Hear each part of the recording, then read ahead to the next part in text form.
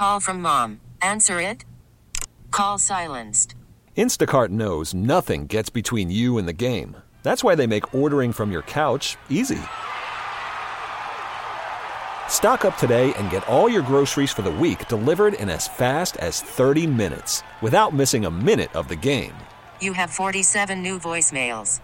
Download the app to get free delivery on your first 3 orders while supplies last. Minimum $10 per order. Additional terms apply. Joining us now, Eric Nehm, our Milwaukee basketball insider. Eric, how you doing, man? I'm good. How are you? I'm good. So no Giannis tonight again, correct?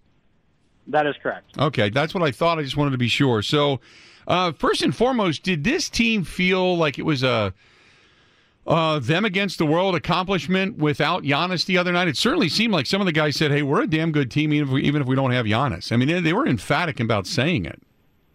Yeah, I mean, I think it's been interesting to watch this year that you have Chris Middleton, who's going to a second straight All-Star game. You have Eric Bledsoe, who's put up great numbers. You have Brook Lopez, who's been fantastic. And yet it pretty much is, oh, yeah, the Bucks are, it's Giannis and some guys. Like, Giannis just kind of lifts them all up, and he's great, and he's going to win another MVP. But the rest of those guys, well, they might not have enough to win a championship because they're not good enough. Giannis is great, but those guys, and I think those guys don't really focus on those things or, spend a lot of time worrying about that. But they don't live in a cave. They're not immune to this. They know that there is at least some thought that it is Giannis and just a bunch of guys. And I think they enjoy those opportunities where they're allowed to show that, hey, they're pretty good too. That this is more than just Giannis, and obviously they're 5-0 at this point.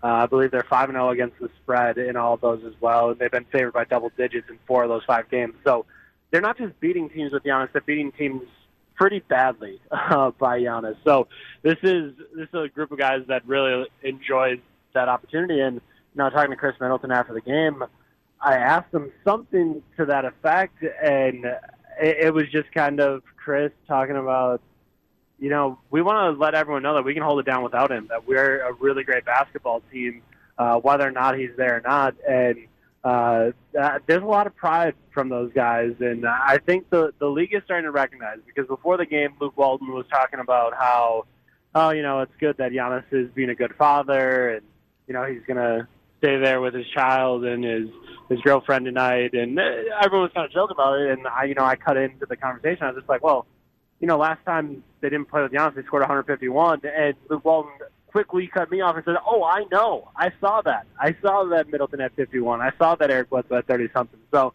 I think around the league, they're starting to get a little bit more respect for, being able to do things without Giannis on the floor. So when they come back, when they reconvene, look, they've got a pretty large lead right now in the East, and we were sitting here debating this a little bit yesterday, and I posted it. I don't see a team that could consistently beat them.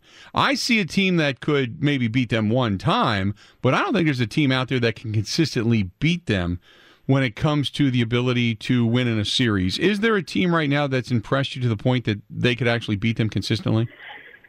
No, I think it's pretty tough to see a team taking the Bucks to, 6 games is maybe possible, but taking them to a 7-game series in the Eastern Conference, I just don't see it. If the Heat would have been able to get Neil Gallinari as well as Andre Iguodala at the deadline, maybe you could talk yourself into them. If the Sixers weren't as big of a mess as they are, then they're a big mess at the moment.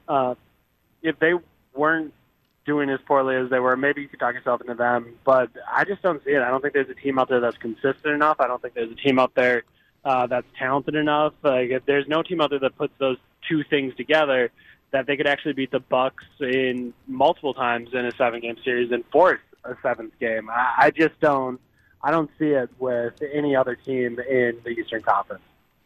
So, we all know that the goal is to get to the finals and ultimately win a championship, but get to the finals, take that next step, and really kind of vault yourself.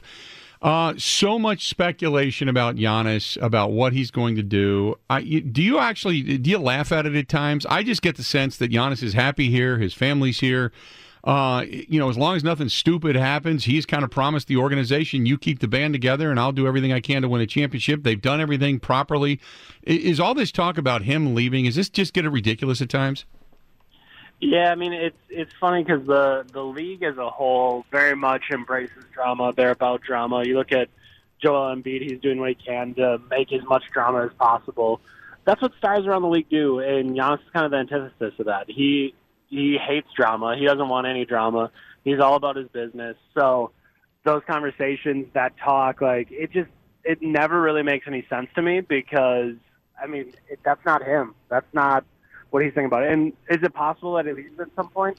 Sure, it's possible. But I think a number of things would have to go wrong for him to really decide that, hey, Milwaukee isn't the place for me anymore. I think we'd be talking like a second-round exit and then the team not doing anything to try to get better this offseason. That would be what we're talking about to get Giannis to really be like, all right, guys, I'm leaving. To me, the odds are very much in the Bucks' favor at this point. They're playing great basketball. If they make a deep run this year, I find it hard to believe that Giannis is going to leave. Yeah, I can't fathom for the life of me that he is looking to take off. And yet there always is that speculation that he's going to go someplace. And I just continually shake my head every time I hear these national stories of this is what he's thinking, because he has never expressed to anybody, as far as I know, his desire to leave Milwaukee, right? No, that is not anything he's ever done.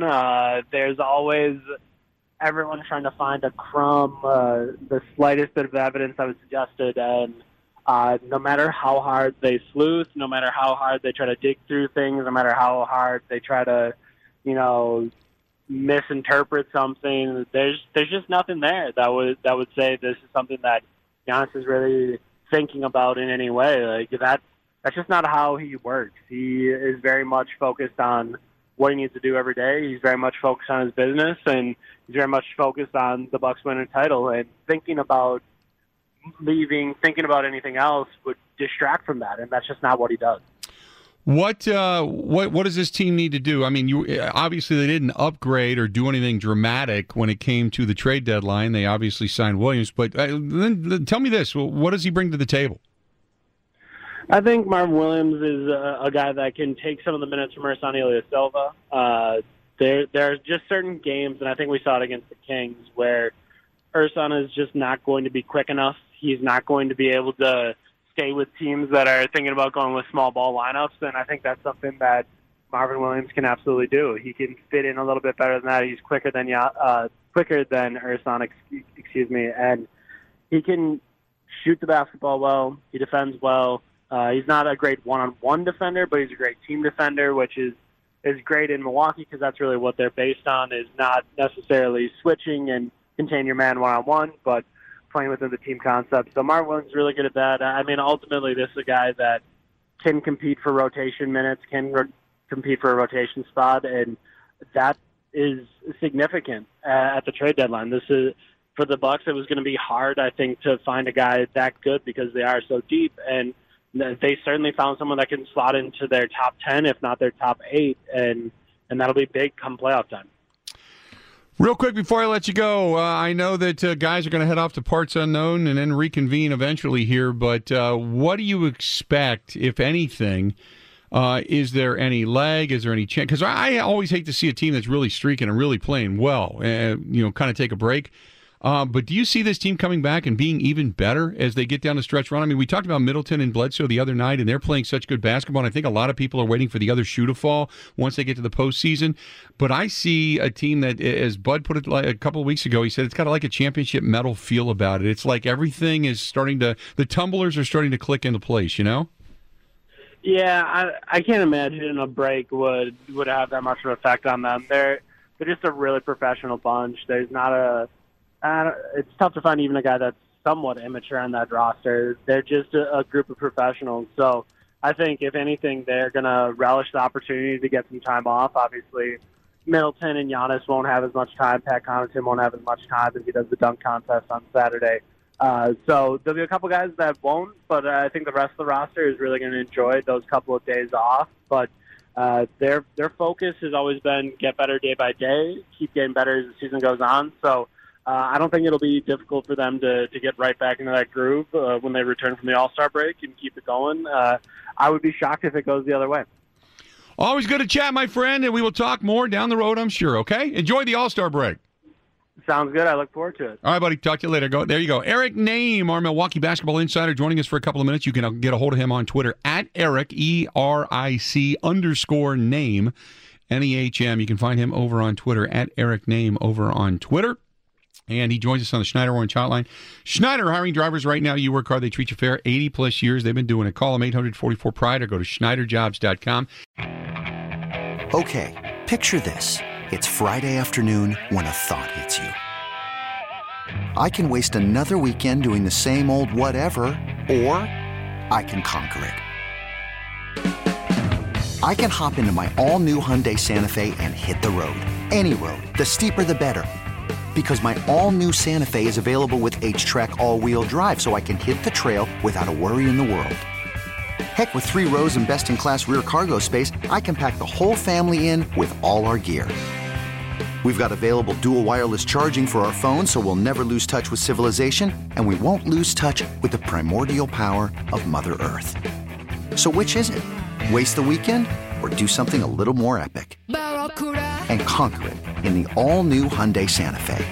Visit HyundaiUSA.com or call 562-314-4603 for more details. Hyundai, there's joy in every journey.